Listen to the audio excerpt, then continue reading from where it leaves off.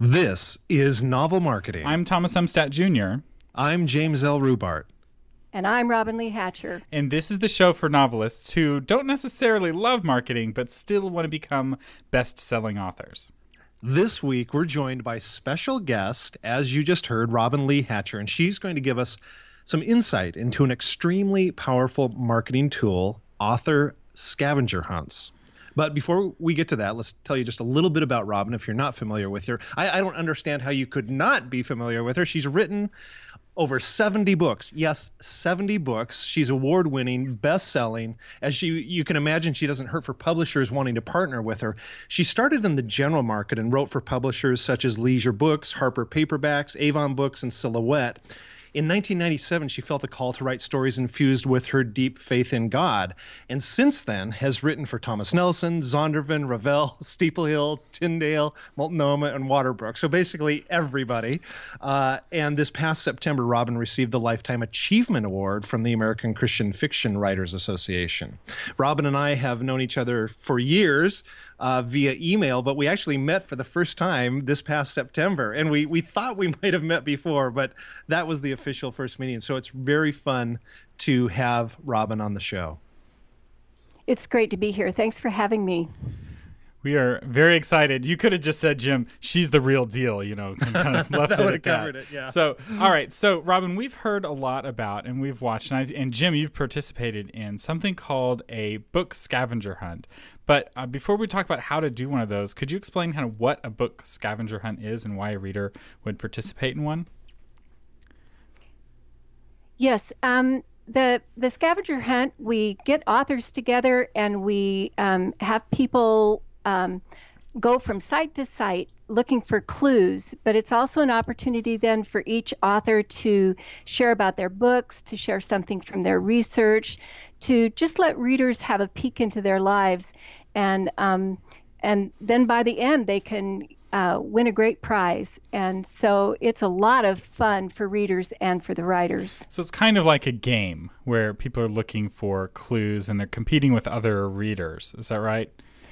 That's right. I mean, all anybody has to do is put together the clues that are from all the sites and then enter them in the form to be entered in the contest. But it's not that hard, but it is time consuming, especially if they take the time to really read the information that's there. Okay. So what kind of clues do authors hide on their websites?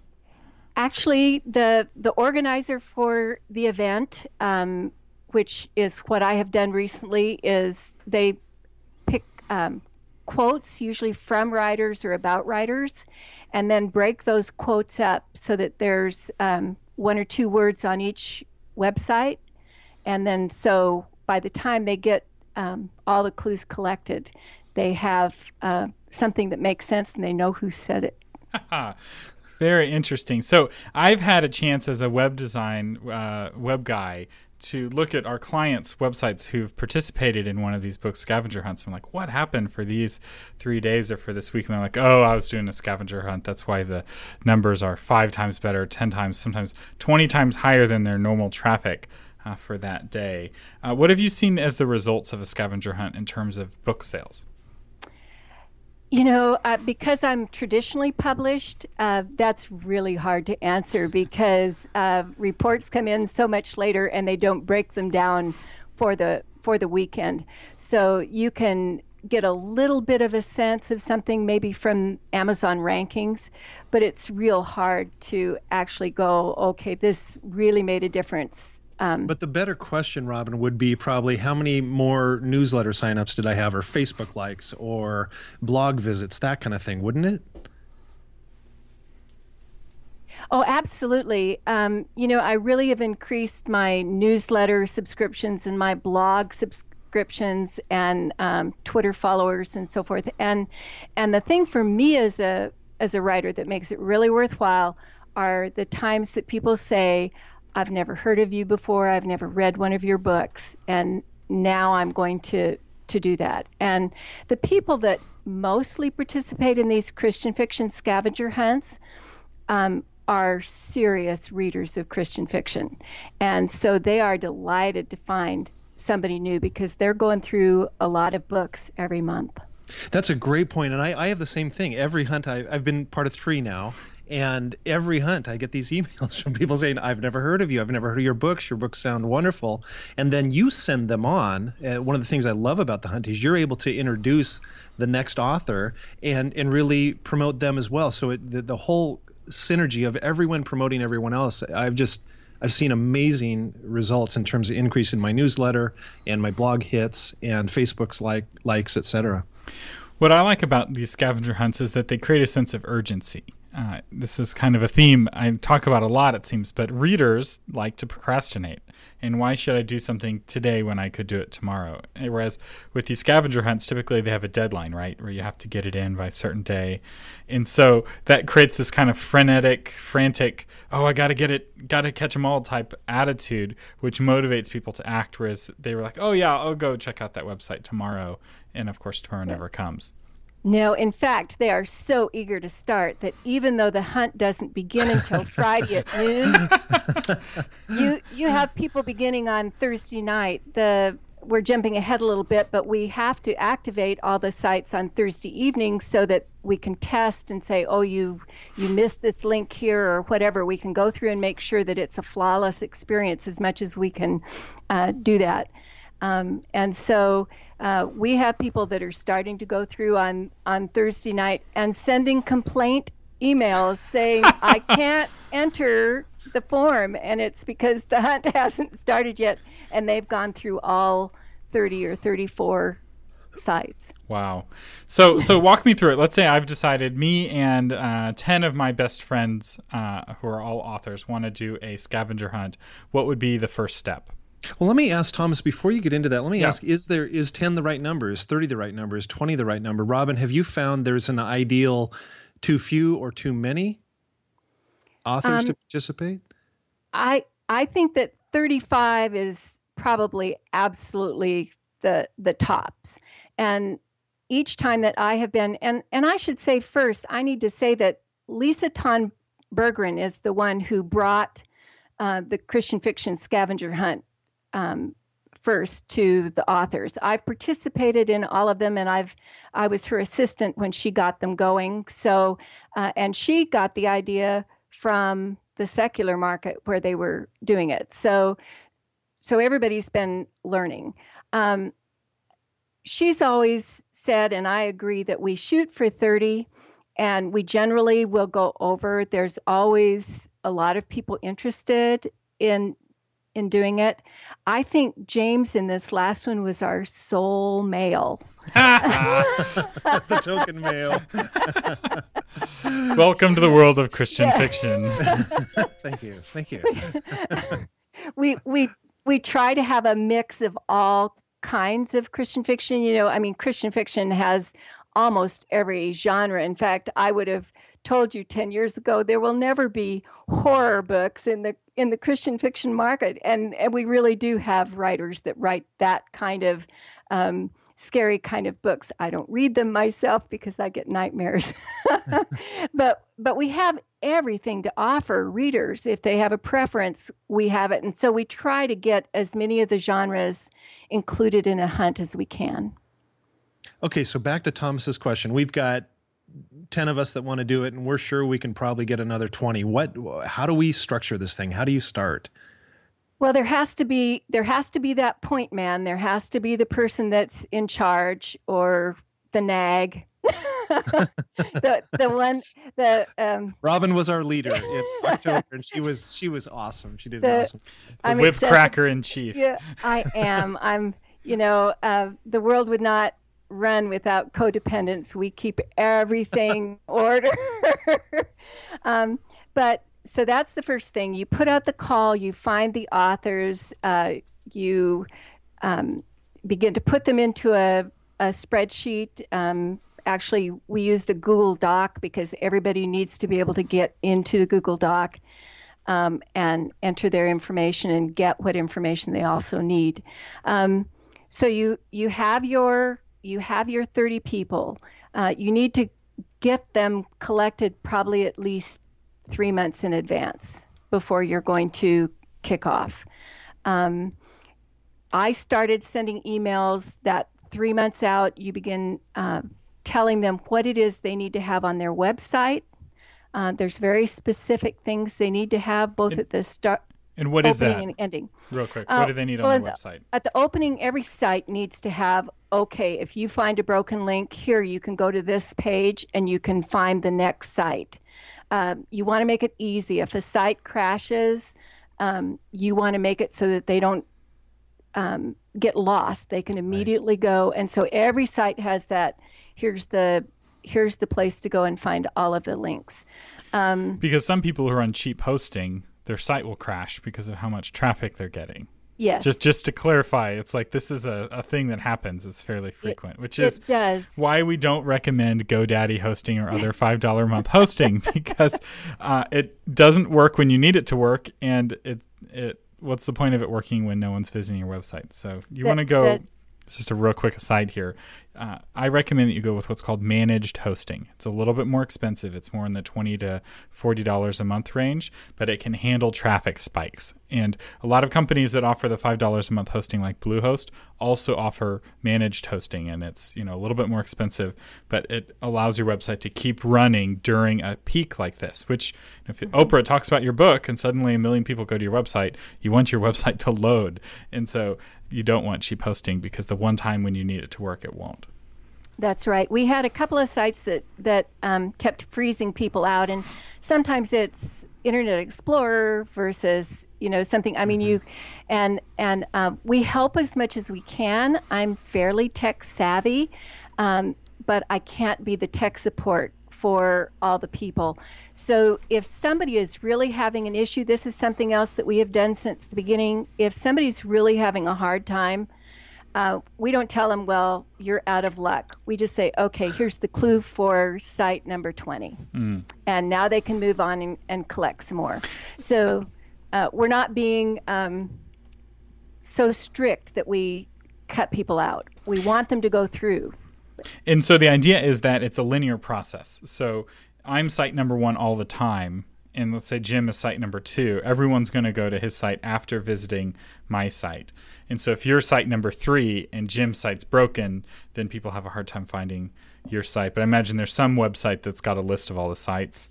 Right. Site number 1, what you do is you're the stop number 1, then there's another post that has the list of all the sites with direct links to the blog page or wherever the post is, so that it's direct. You don't want somebody to go to a website and then have to hunt around to find where that post is.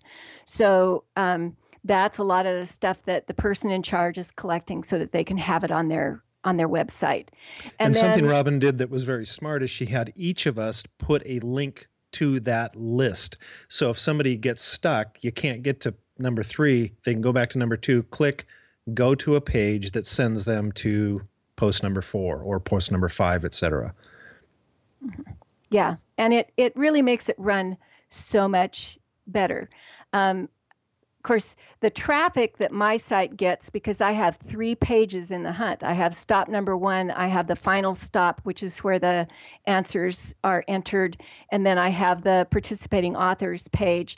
So my site, I think I got altogether like 7,600 hits, page views, during the hunt.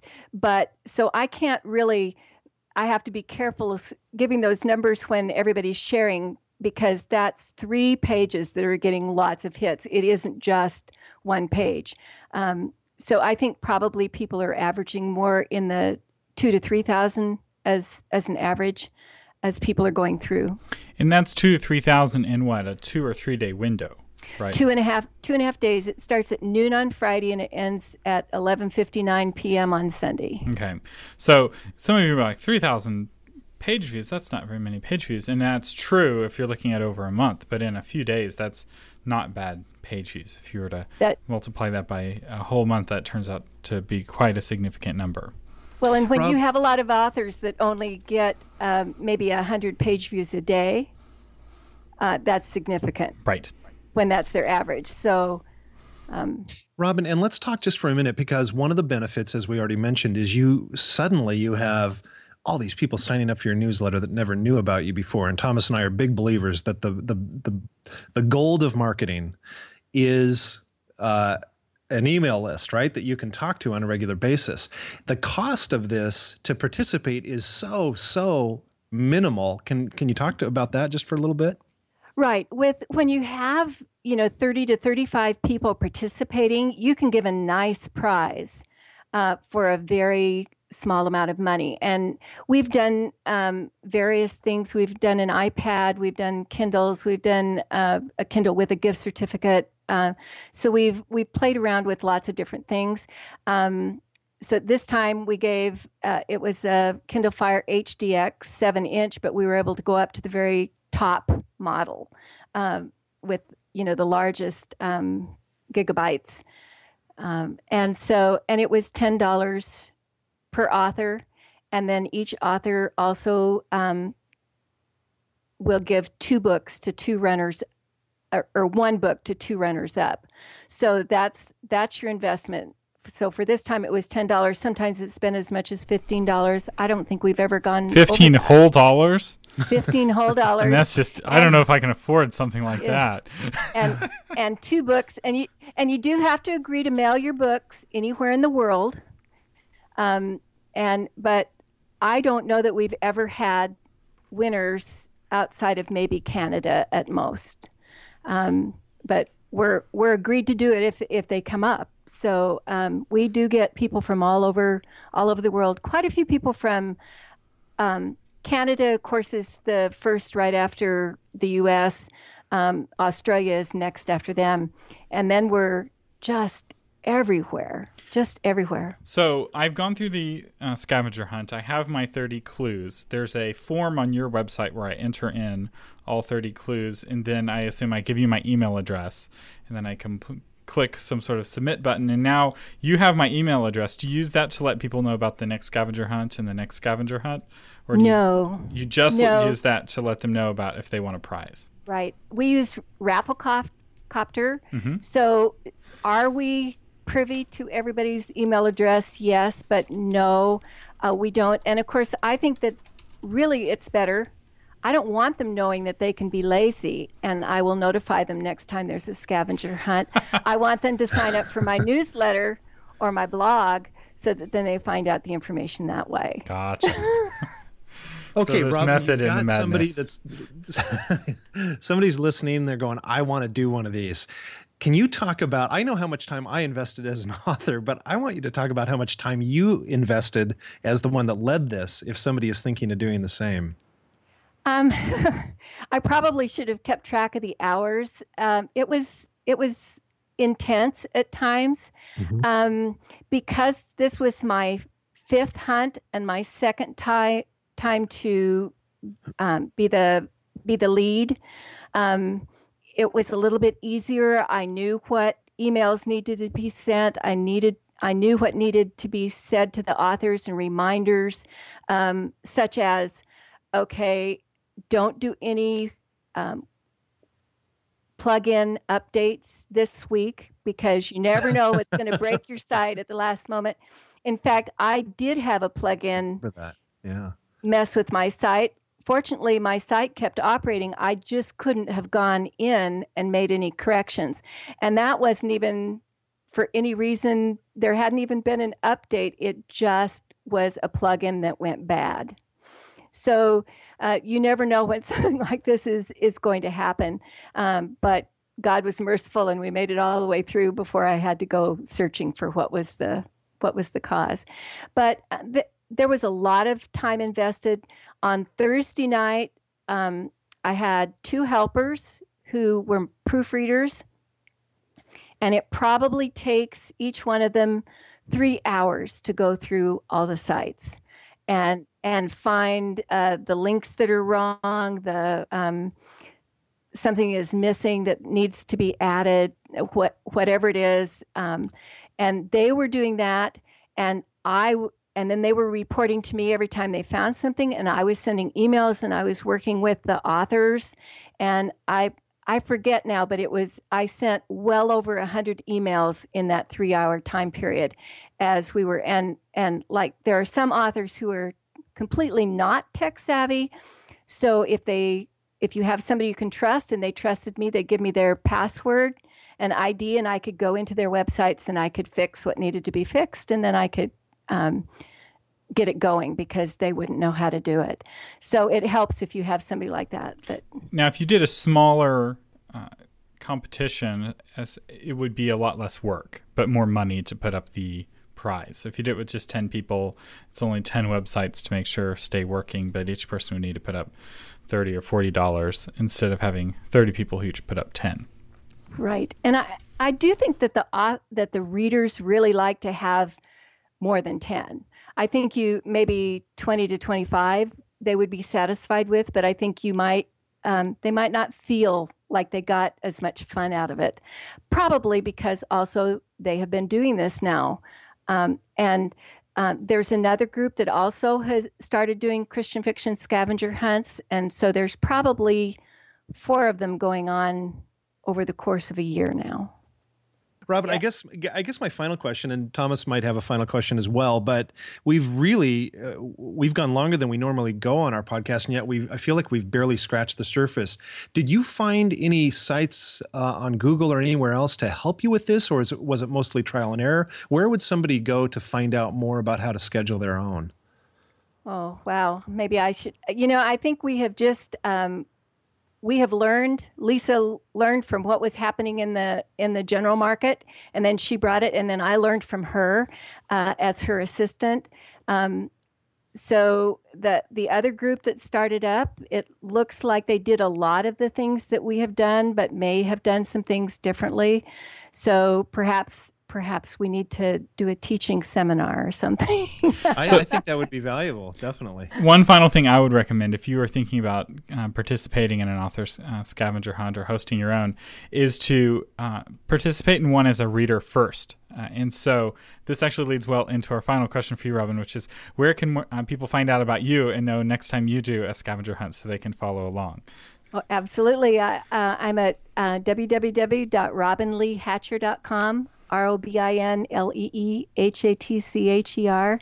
My blog is there. Sign up for my newsletters there. Links to all my social media is there. So that's the best place to start.